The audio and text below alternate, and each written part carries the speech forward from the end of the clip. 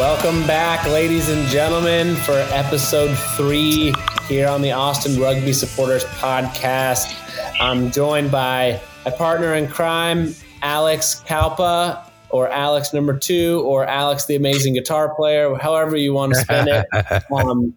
And today, as promised, we have a special guest in the form of not only an old colleague of mine, but one of the most integral parts of the Austin Gilgronis' success, particularly from the business end. It's Austin Willis.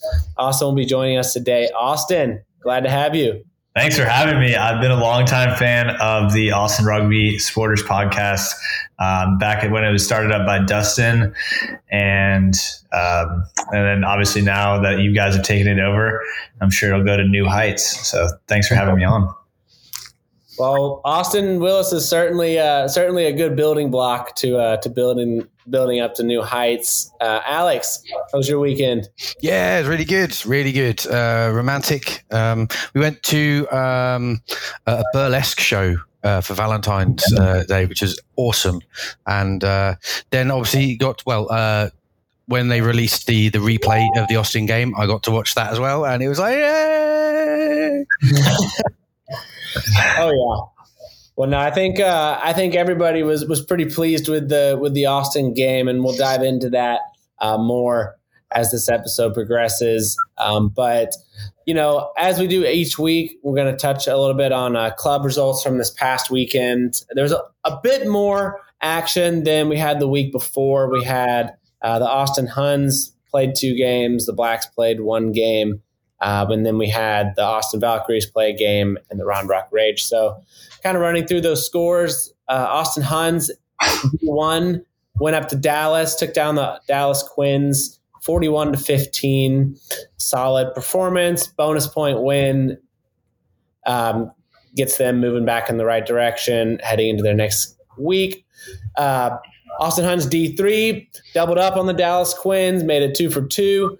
They won 47-10 in a pretty dominant performance from start to finish. And then perhaps the most impressive result from the weekend from our Central Texas teams, the Austin Blacks traveled all the way out to Little Rock and hung a goose egg on the Stormers, winning 50-0 in that D2 contest. Here, back in town, the Round Rock Rage hosted the San Antonio Riveters women. And in that D2 fixture, the Riveters for the second straight week hung a 60-pointer, beating the Rage 62-0. The Austin Valkyries got their first win across D1 and D2 this season with a 36-7 win over Bay Area. And Austin, you know as well as I do how annoying it is as a reporter when we were trying to find scores and teams don't post them anywhere. So if anybody knows the UT versus UNT college rugby score from this weekend, please do so. I don't know the score, but I know Texas won pretty handily. All right. Hook 'em, baby. We had a few Texas players come from that game to the AG's game to volunteer in the plaza. So they told me that they won. They didn't tell me the score, though. Wonderful. That wrapped it up for high school, college, and club from this weekend. And then, guys, I think the most exciting result from the weekend, if you're an Austin Rugby supporter, was that absolute thrashing that the AGs gave to Old Glory. Getting some revenge from that season finale last year, which came down to the final play. It was no question in doubt this time. The final play was meaningless as the AGs won 57-12. We're going to get a lot more in depth with our analysis on that fixture. But before that, wanted to fire a few questions to our guest here, Austin Willis. For many of y'all, you may be familiar with Austin's voice. He's a Flow Rugby commentator, content writer, video producer, as well as the AG social media manager and content producer. And now, Austin, you want to tell us a little bit more about your current role with the AGs and what that's been like? Yeah. So thank you for that warm introduction. Yeah. I had some good days back with you at Flow doing the Miss Pass podcast, which was a lot of fun. Some of the best times I've had working in rugby. So I've been doing the social media now for a little over 2 years, and then recently transitioned to the academy team manager role. So kind of putting together that first class of academy players, and then taking them through the season with 5 games this last season, and looking at more in the coming academy season. And then also now I'm doing heading up our youth program. So we're getting ready to go out into schools, doing school visits, discovery days, setting up the match day youth rugby out in the plaza, and then forming some relationships with youth associations so we can get rugby, growing kind of in the area and get more youth players, which would mean more high school players, which means more club players and more future AGs. So yeah, taking on all that and really enjoying it. It's been a lot of fun, and I think I have the best job in the world. So. I mean, I think anytime you get to make your passion your job, I think you're winning across really all walks of life. Austin, before I'll let Alex ask a few questions, but I think something that's really interesting is, you helped start the Austin Gilgroni's Academy, which is the Outlaws. Yeah. And, in just one season, we're only 2 games in, sorry. You want to talk a little bit about, the number of guys that have transitioned through the academy that have already gotten some time with the AGs, whether actual game time or consistent training and some of those APC contracts? Yeah, for sure. We've had, the academy's all led by Dave Hodges. He's the man, with the real eye and organization, former GM of USA Rugby, Hall of Famer and that. So I'm just his supporting, partner in this thing, but he's done an awesome job at scouting, evaluating, and helping develop talent to get these players through. But what we've seen, maybe 10 to 12 players get called up to train with the AGs, the top side, in the last, 4 months. So that's been really awesome to see those guys go and then form kind of that scout team, within the AGs and be able to give them a good test in training, which I think is turning into good results on the field. But you see guys like Campbell Robinson, Jeff Steele, Nick Taylor. These are guys that you may not know their name right away, but soon enough you will. And they've come from the Outlaws program, Campbell being the first to break through into the MLR side. And that's amazing. Campbell looked really good. I think he's had like 2 matches now with 10 minutes at the end to play in the second row, to jump straight into A, kind of senior rugby, B, professional senior rugby from out of an academy. That is a very, very impressive work.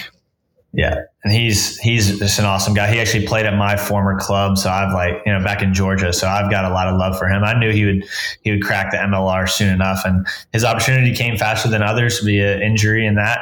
But I think you'll see guys just like Campbell, whether it's Jeff Steele, Nick Taylor's coming, Mendy Carlton's coming. These guys are going to be in the roster by the season's end.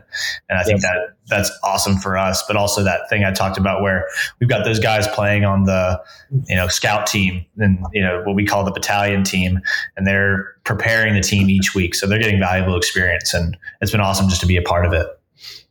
Absolutely. And Austin, I think one of the bigger decisions you had to make in the past couple of years was kind of deciding between, where does your own career as a player sit versus, some of the long-term goals you want to achieve on the business side or administrative side of rugby. So, I'm kind of curious to hear, or I'm sure fans would be curious to hear, how challenging was that decision to say, you know what, I'm not going to join the academy as a player because I want to kind of achieve longer term goals. And do you have any kind of words of wisdom for people that may be in a similar boat as you? I think when I was doing the social media role, I had, and I knew we were starting up an academy. I had the belief that I was going to be in the academy while doing my role in social media. I thought I was going to be doing both. And then that all, like, with the start of the academy and my shift to taking on the manager role, that kind of, I think it took the opportunity to play out the window. And yeah, I was disappointed for a day. It was like tough to know that I wasn't going to be playing with a lot of my contemporaries. But once I started doing the manager role, I realized how much that I was growing as a rugby player in that role. I was getting to hear all of the questions that players asked and all of those answers that the coaches provided, all of the getting to sit in on all the meetings, all the strategy talk. So, and then being the manager, you got to be able to make decisions, and it helped me become a leader. And then I've taken that now to the Huns field. So I feel like I've progressed as a person, and that's helped me progress as a player on the field. And while I didn't get those 5 matches in with the academy with you guys this season, I've found that I've been able to lift my game. And I guess for anybody who's thinking about, doing the same as me, like, working in sports in any sport is full out, like, it's all the time, and it kind of never stops. So you do have to make sacrifices with things like your weekends and that. But for me, this is my passion, and rugby's given me an opportunity. It's given me purpose in my life. And so if I can give that to, the youth of Austin or another academy player and help them accomplish a dream that I hoped to accomplish, then I've lived a life fulfilled. Yeah, I love that, Austin. I think, anybody that's around the program will say that I think you're off to a really flying start. And that's a really, I would say that's a very mature decision to make too, because the here and now is getting to play high level games and getting to have fun on the field. But I guess that sense of purpose and being able to kind of put yourself or put, other things that are bigger, ahead of you is a pretty mature decision that, I don't know, would you have made that same decision at 22, 23? Yeah, I don't know. I can always act in the here and now, and that's where it was, and that's where I'm at. And I still think, with the Huns, I'm going to be playing in some pretty high level games. I think we're going to go really far. So I think that's going to give me a lot of drive and excitement. And I was playing in those when I was 22 as well, and I got the same kind of energy out of that. So, yeah. Hey, you collected a 5th place plate trophy at the D1 National Sevens last year with the Huns. So I think on the field accomplishments are definitely still there and still being attained. So Alex, I know you had some good questions teed up for Mr. Willis. I'll hand it over to you. Thanks very much. Yeah, so we are hoping to get all of our guests to answer just a couple of quick-fire questions, just to talk about their background. So, Austin, what is your earliest rugby memory or your first rugby memory? My first rugby memory is, I guess my mom brought me my first rugby memory. She came to me after I was struggling to get playing time in American football in high school. I had been going to all of the football workouts, and I was at a powerhouse football school and I just wasn't seeing the field. So she came to me and said, "Hey, my coworker has a son that's playing rugby up in Alpharetta. Like, you should, I'll take you. We can go give it a try." And so I did some Googling, and I was like, okay, I'll give this a go, and went out. And my first training, it was all fitness, like nonstop, which I was up for. But the guys said after, like, "Hey, come back Wednesday. It'll be more rugby and it'll be sweet." So I came back, and then that training, like, high tackled the first guy I could see. And everybody was excited about it. And they're like, "All right, you're in." So then I was in. I really enjoyed it. And I got to play on the Saturday. So I came out on the Monday, enjoyed it on the Wednesday, played on the Saturday, and I was like, that's it. I'm in. Awesome. Fantastic. Okay. Who is your favorite teammate and why?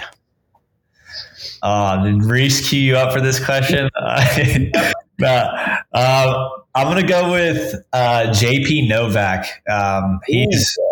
He's almost, I think he's around 40 years old, and he plays for the Huns still. And I think he's an inspiration to me every time I see him play, because lends to like that longevity in rugby, that you can play this game for such a long time. And he's just this awesome example of like, do your job, but also like a leader and positive self-talk. You know, he repeats this saying like, I love myself. I love 4 games. And I love suiting up with that guy. And yeah, he's a man. Fantastic. I gotta add in that JP Novak made his professional sports debut for the Gilgronis, the first ever Gilgronis game, actually, at age 40. We believe, but need to be fact check on this. But until someone tells us wrong, we're going to go ahead and say that's the oldest professional sports debut in history. Wow. Okay. Yeah, never let the truth get in the way of a good story, as they say. So, Exactly. Let's go with that one. I gotta say, there's all truth though in what Willis was saying. I can back him up on that. The JP is an incredible leader by example, and also an inspirational legend. Wonderful. And Austin, can I ask, what is your position in rugby? So I guess I'm now a fly half. I've been playing fly half this season, which I've thoroughly enjoyed. In past, I've played in the centers. So, and then in college, I played scrum half. But I've really, really taken on the challenge of playing fly half and being the commander of the ship. And I hope to continue to do that. Okay, fair enough. And the question is, if you could play any other position, which one would you choose? I love this question because I would be a number 8, but I just don't have the physical stature to be a number 8. But I feel like it's just the cheat code position. Like you get a running start at the defense. That's the daddy position, isn't it? That's the one. Like, everyone wishes they could. You know, I wish I was 6'5" and 250 pound and could run like a 4.3 40 time. I flip between number 8 and tight head prop, because I think tight head is like the most kind of the toughest, most physically demanding, and I just love to have that kind of Mason Peterson kind of bulk for it. But number 8, awesome. Okay, so I'd just like to add to anyone that's listening, if anyone does listen to this podcast, we would like you to mail in to us at the Austin Rugby Podcast at gmail.com. If you'd like to come on and answer some questions and talk about your rugby experience, please do drop us a mail, and we'll be happy to have you on. And you too could answer some silly questions that we think of on the spot. So, and hey, Alex, I have a philosophy in life that, you know, every person has a story and every story is interesting. And I don't care if you've never played rugby, if you play rugby every day, if you just started, if you've been playing for a while. I truly believe that every single person's got something interesting to say. Today we were treated by Austin Willis and his background, which I think is super fascinating. We didn't even touch on a lot of, you know, your accomplishments as a player. But yeah, I mean, if you are listening, you know, feel free to hop on because I know you have an interesting story as well. So echoing Alex's point there. Now moving on to the talk of the town, the record-setting performance over the weekend from the Gilgronis, hanging up 57 points on Old Glory, winning 57-12, shattering our win margin of victory record, shattering our points in the game record, and I think setting the fastest try in MLR history. I unfortunately was not able to be there. I had a game up in Dallas. Alex was on Valentine's duties. Austin, you were there in the flesh. Can you just talk about the AG's performance and maybe, you know, shed some light onto, what are we doing that's causing it all to come together like it has? I don't know if I'd rather be at the game or at a burlesque, Alex. I don't know. It was something of the sort. I think the AGs have kind of are just gelled already. And that's come from starting the preseason a bit early and getting it together out in Chula Vista, having the academy team that already knows the plays, having a lot of continuity in the roster. So it just seems that we are a little bit more in sync. than the opponents we've faced so far. I'm looking forward to previewing the next match because I think that's going to be a lot bigger match than the records might say. But then you got to also, look at the new additions in our backline, and that equals points. You got Ryan Lawrence putting the up tempo from scrum half, Julian Dominguez doing what he's been doing the last few seasons in the MLR, Mark O'Keefe, Marcel Brockie. These are all MLR guys, international guys that are just studs. So I think that's been the recipe so far, is the additions, the continuity, and then with the continuity within the team, and then it all gelling together. Alex was singing the praises of both Mac Mason and Marcel Brockie last week after the Dallas game, and that was after a 35-degree tough to chuck the ball around type of game. But Alex, you definitely saw something last week that I think really came to fruition this week, which was that connection between Mac Mason and Marcel Brockie was absolutely devastating. It was ridiculous. He could find him with his eyes shut, and there was a couple of no-look passes. Now, obviously, they train for these things and they have the moves and everything.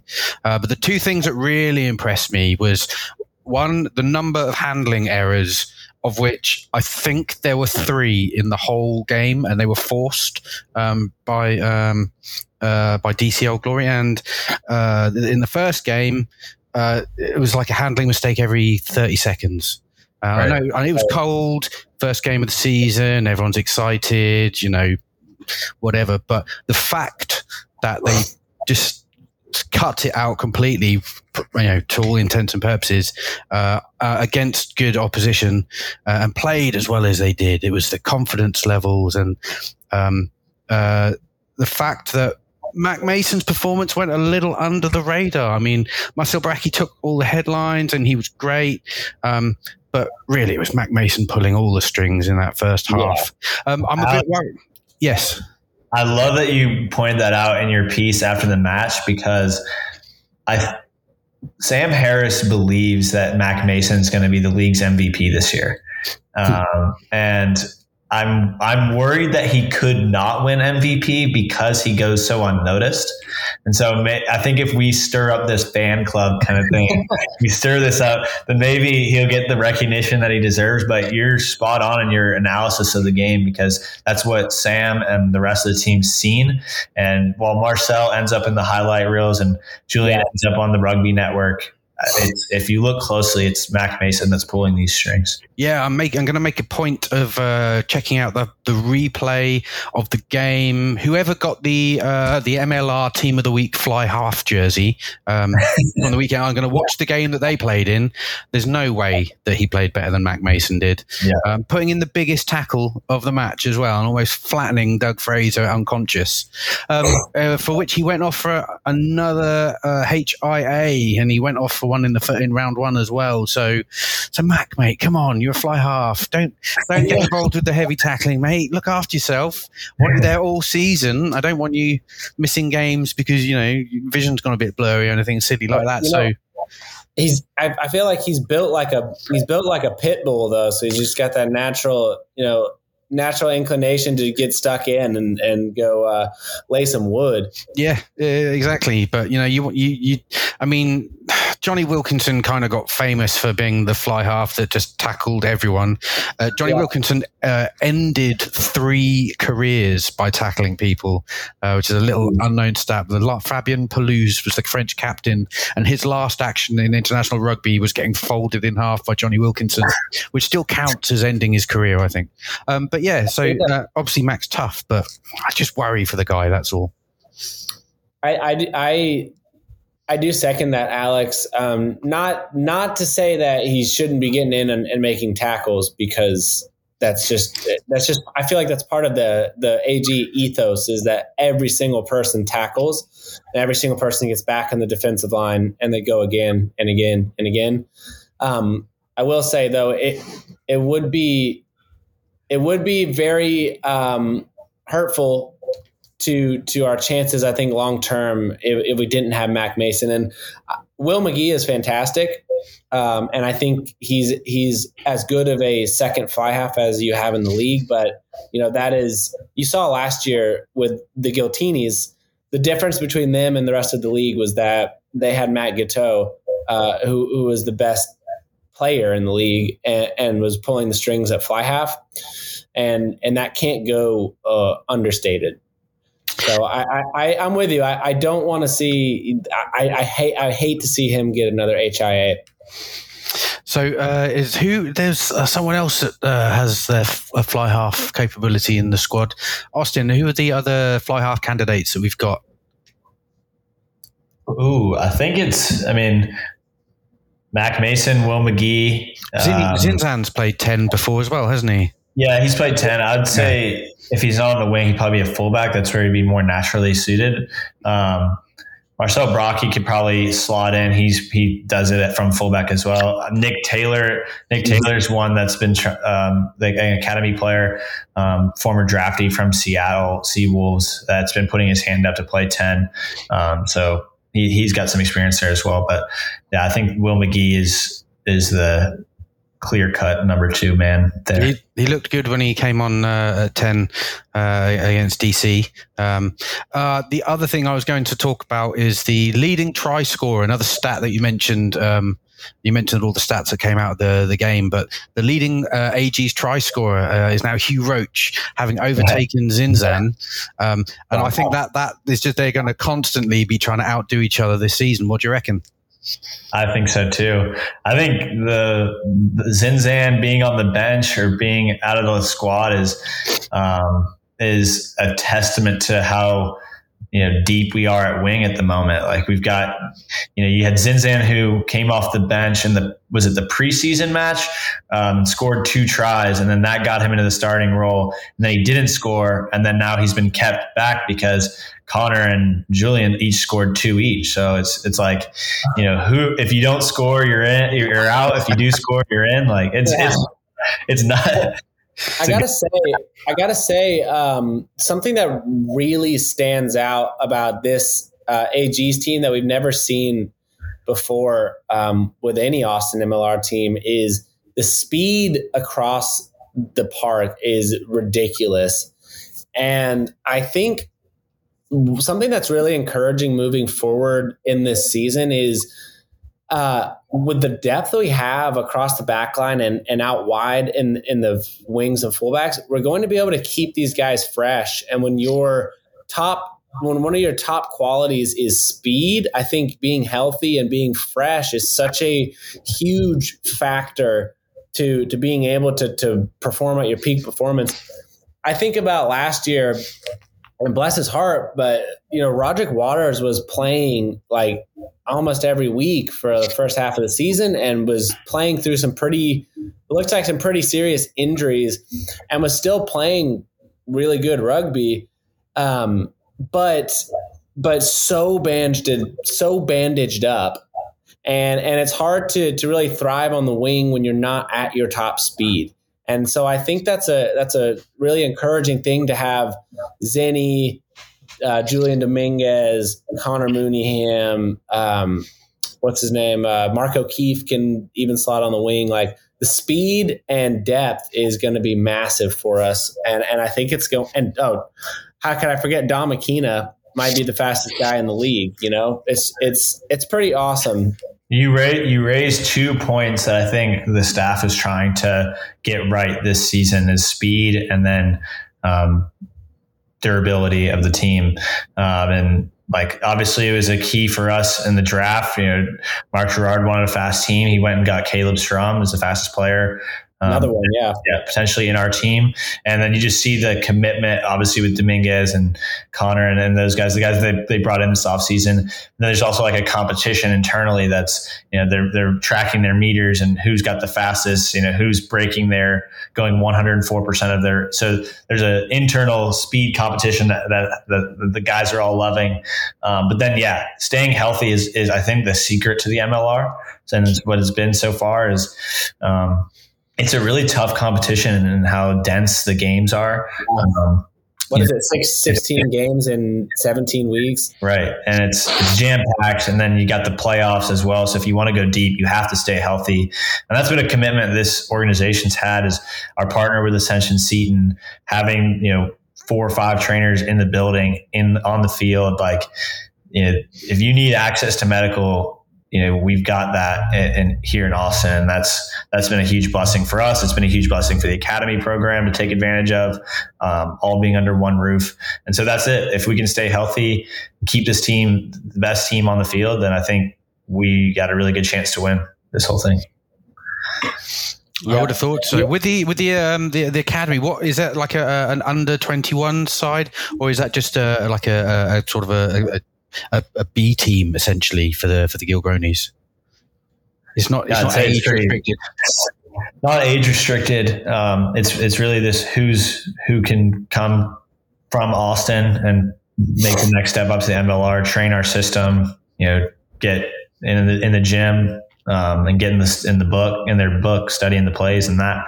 And that's been, those 10 or 11 guys have been the guys that are going to be called up next.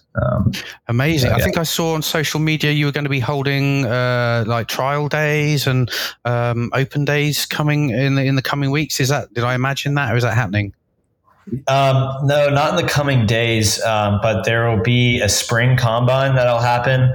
And that'll be an opportunity to, along with the draft, along with kind of the next class of building, is who's going to be in that next class of the Outlaws, who stays on, and who gets brought in, and from the guys playing on the Huns right now, guys playing on the Blacks right now, there will be a new class next year, and that's really exciting. Awesome. So coming from the UK, a combine I think of as more of an NFL thing. Is it the same kind of exercises and tests and drills that you would do, or is it much more rugby specific? Do you want to take that, Reese? Because So I actually did the combine in the fall, and then played with the academy side before kind of putting rugby dreams to the side. It was actually kind of a hybrid. We did the standard, like NFL combine style stuff of, high jump, long jump, 40-yard dash, and then a Bronco, which is basically about a 5 to 6 minute full out sprint fitness test. And then, under 5 minutes if you're wanting to make it to the professionals. But so it involved a lot of your standard metrics across like speed and agility and strength.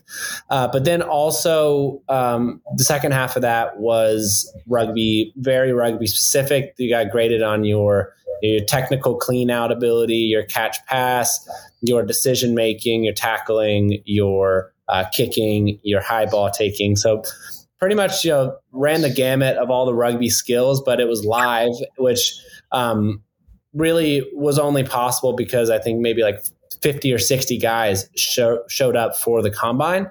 And I think that's a kind of an underappreciated aspect of the combine is you need the numbers there to be able to do live type of live rugby and decision-making rugby. You can't really do that with 10 guys.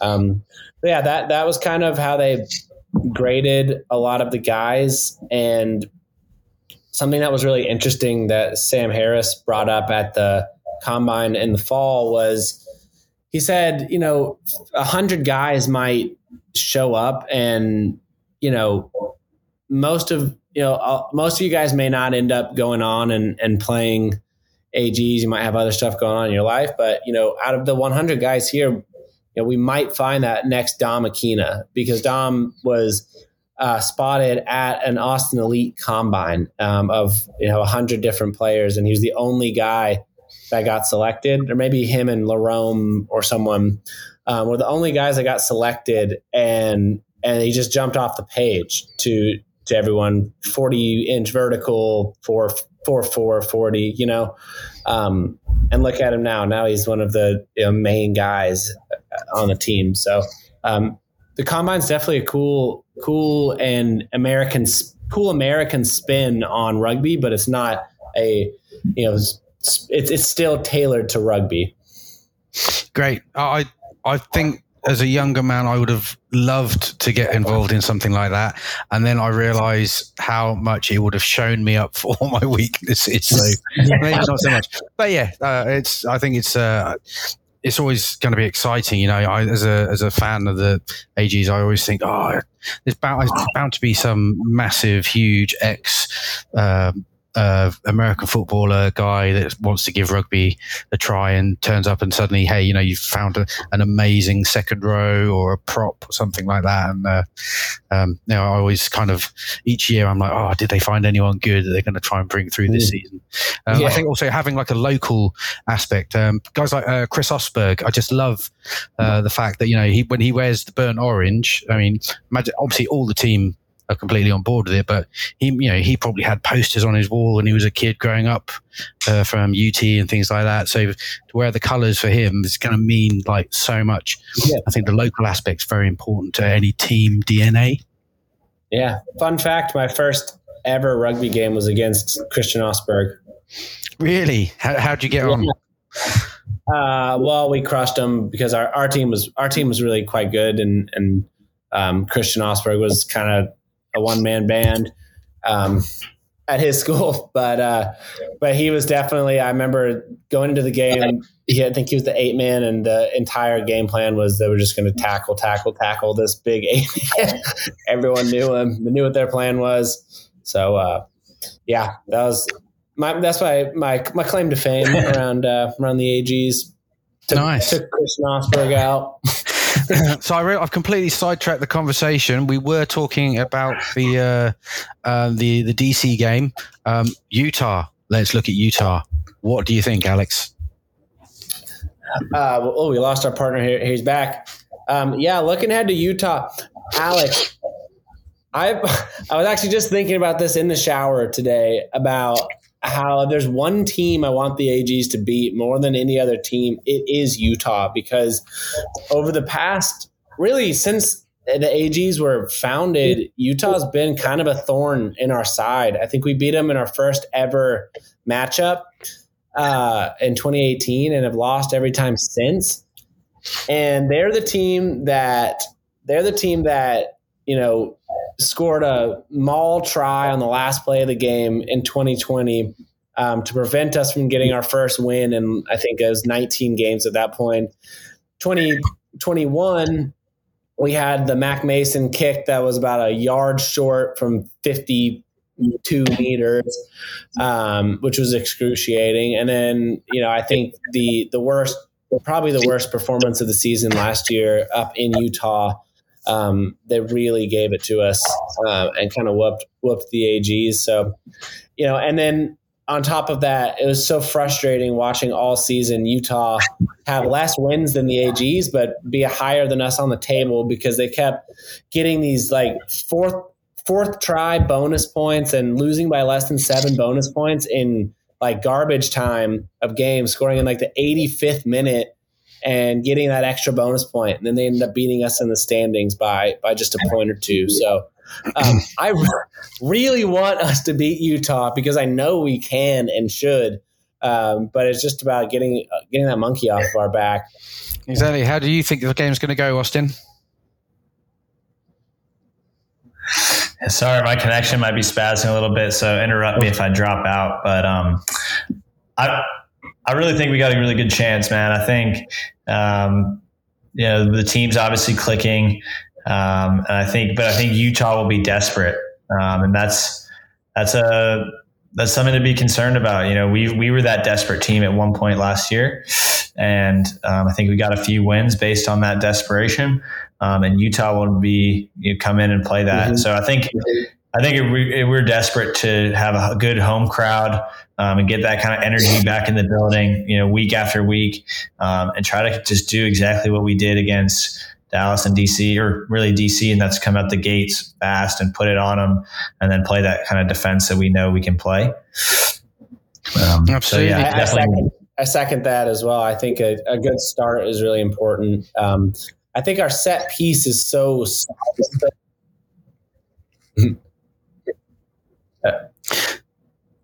We're a little off sync there, but I was saying I think our set piece is so solid that I think we know that we have that in our back pocket to say, like, if the game gets a little hairy, if it gets a little scrappy, I think that does benefit us, because if it does turn into a penalty fest, which I don't think it will, we do have the set piece to take advantage. We got Mac Mason, who's probably one of the best goal kickers in the league. And then, a scrum and a lineout that's pretty ferocious. I would really, really like to see us take advantage of the Utah pressure. In games that I've watched before, they play really aggressive defensively with a lot of high line speed. And I think last year we got caught being a little bit tentative or a little hesitant, maybe not backing ourselves and not taking advantage of that pressure. I think this year, because of the talent, the skill, and the chemistry, I think this year with Utah over blitzing and over pursuing, I really do think we can actually just carve them. And I wouldn't be surprised if this turns into a really high scoring AG win. And with that said, I will make a prediction that it's going to be 45-26 AGs. Ooh, he's put his neck on the block straight away. It's set up nicely. Utah 0-2, both close losses for them, and I think they scored 17 points in both games, so they obviously don't have a problem with scoring points. They're going to be desperate to get that win. I think they're going to be very, very surprised. It's a completely different Austin team to the one that they beat last season, and I agree. I think it's all signs point to another big Austin win. Whether they're going to go for the 60-point barrier, which is like, the next mark for them to break through, I don't know.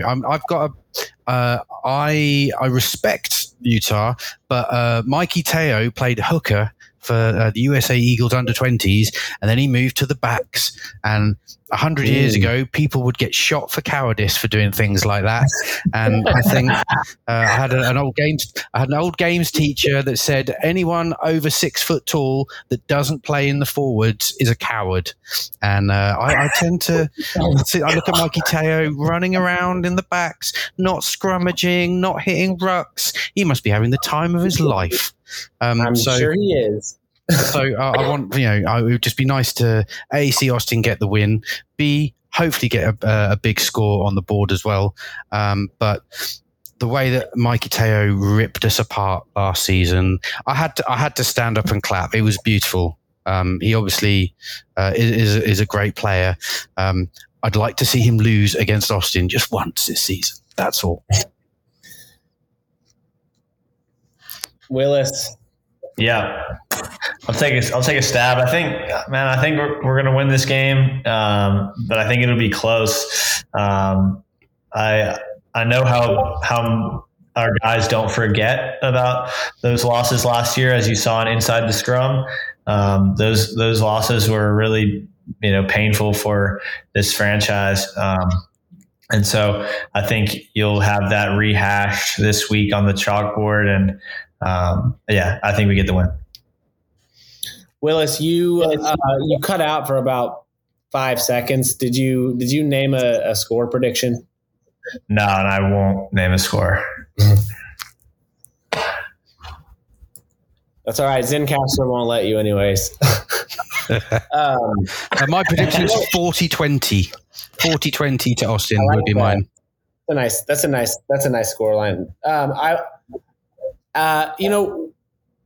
We mentioned that Mac Mason is a guy that flies under the radar, and he certainly does, given his production and his output. There's another guy that Alex somehow we've neglected to talk about for 2 weeks, and I think he's actually one of the most important Gilgronis players. He was last year, and he has been this year.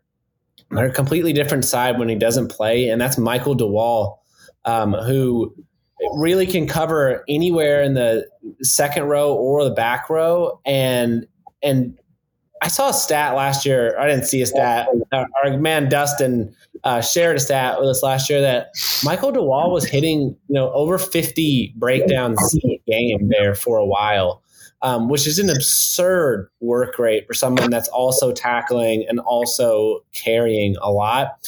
I think he's a guy that you don't necessarily notice the things he does on highlight reels, but he's just the definition of a glue guy that's almost irreplaceable in the lineup.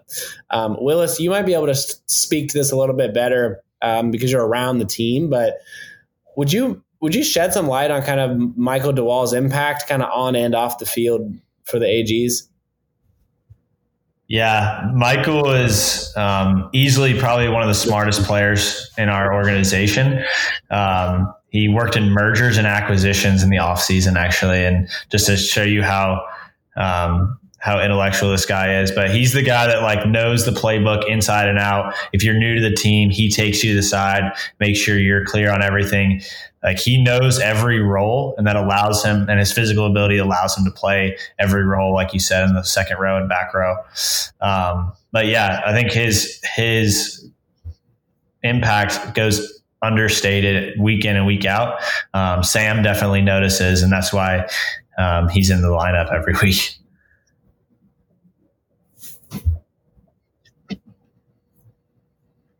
Uh-oh. Yeah. We lost Austin. You guys catch up?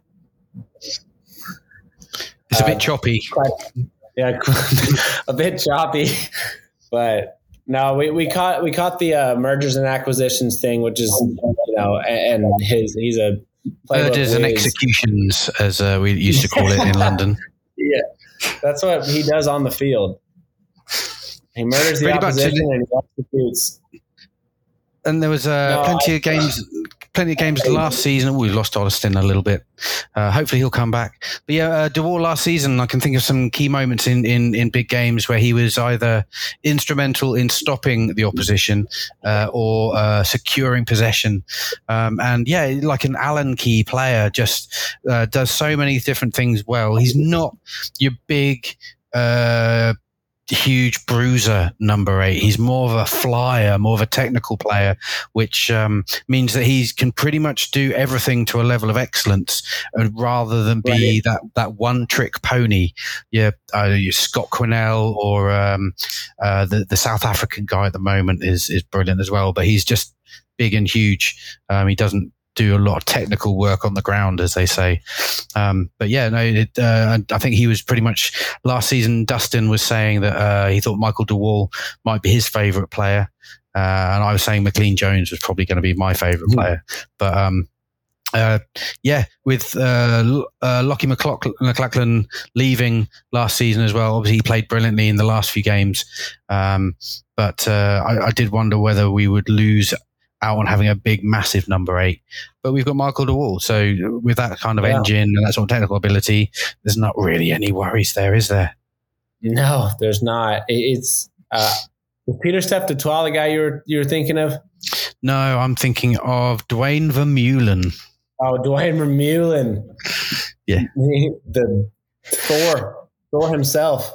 Yeah, but, so he's Thor, and then the Aussie prop is Tongan Thor. Yep. So okay, yeah, but that kind of, I mean, that number 8 character, I grew up with Scott Quinnell playing for Wales, who was to me the quintessential big bullocking number 8. But I mean, Mike DeWall does that as well, but I think he's always more aware of what he's doing for the team, rather than just thinking, I'm going to run hard and try and carry the ball in. Right. I think he's got more of the mindset of, I can't go too far, I'll lose my support, we need to recycle, then I need to get back into position. You can see it's all very cerebral with DeWall. Yeah, I couldn't agree more. I think he's they like to, sometimes they call them, a heady player, or, one of the terms that always cracks me up is, whenever someone's a smart rugby player, they always say, Yeah, he's a really good footballer. There was he's great. Yeah, he's a great footballer. there was. I mean, if you look at most of the professional rugby players playing today, most of them still scrawl their name with an X. You know, there's not a high benchmark for smarts in the professional rugby game, especially amongst the forwards, right? So I think anyone that can write with joined up writing probably counts as being like one of the intellectual elite. The footballers. Yeah. So it's a shame we lost Austin. It was good to have him on while he was around. Yeah. Yeah, Austin's connection dropped, but yeah, certainly good to have him on. Really good insight, I think, into kind of behind the curtain, you know, around the AGs. And of course, Willis would never spill any tea around, you know, injuries or personnel or anything, you know, that could, you know, give the opposition an advantage. He's a smart man, but it sounds like we're pretty dang healthy. So that's exciting. Not much tea to spill anyways. Yeah, there's a few people I wanted to ask about from an injury point of view, but like you say, I don't want to put him under the spot in that regard. I did want to ask him about the social media side of things, and did he feel like starting any Twitter not fights, but healthy rivalries and banter with any of the other, especially like the other Texan teams. I think Houston and Dallas, if we could get some sort of social media spite going there, that could be very entertaining. I think that could be good for PR. You know who's pretty aggressive about prodding other teams is whoever runs the Rugby United New York account is always looking to poke the bear. Okay, well maybe we should maybe we can stoke the fires on that one. We should think of some outrageous rumor that we can start propagating, trying to get the heat going online. I think it's with social media. I think there's such a high bar for like humor, and people appreciate that. You know, if you can just bring a bit of, just put a smile on someone's face with a bit of silliness online, I think people always gravitate towards that sort of thing. Yeah. Well, Alex, it's been a pleasure again chatting AGs. And before we, sign off for the weekend, I wanted to look ahead and just preview a few of our club games coming up this weekend. Not terribly busy, but definitely some good stuff on the menu. I think headlined by the Huns versus Reds triple header up in Dallas. So D1, D2, D3 for the Austin Huns will be taking on Dallas Reds 1, 2, and 3.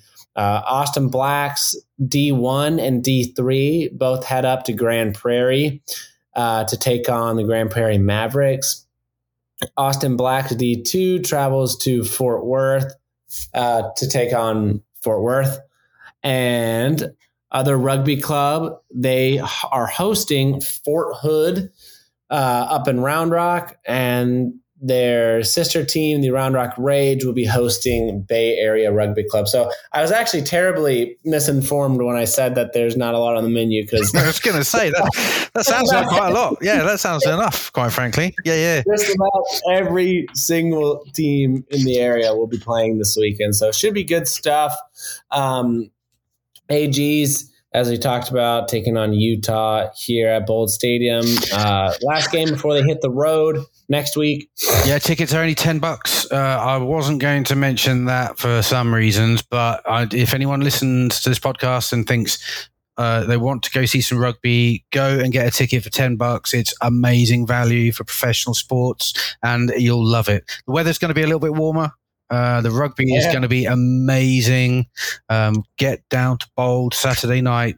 Go and check it out if you haven't already.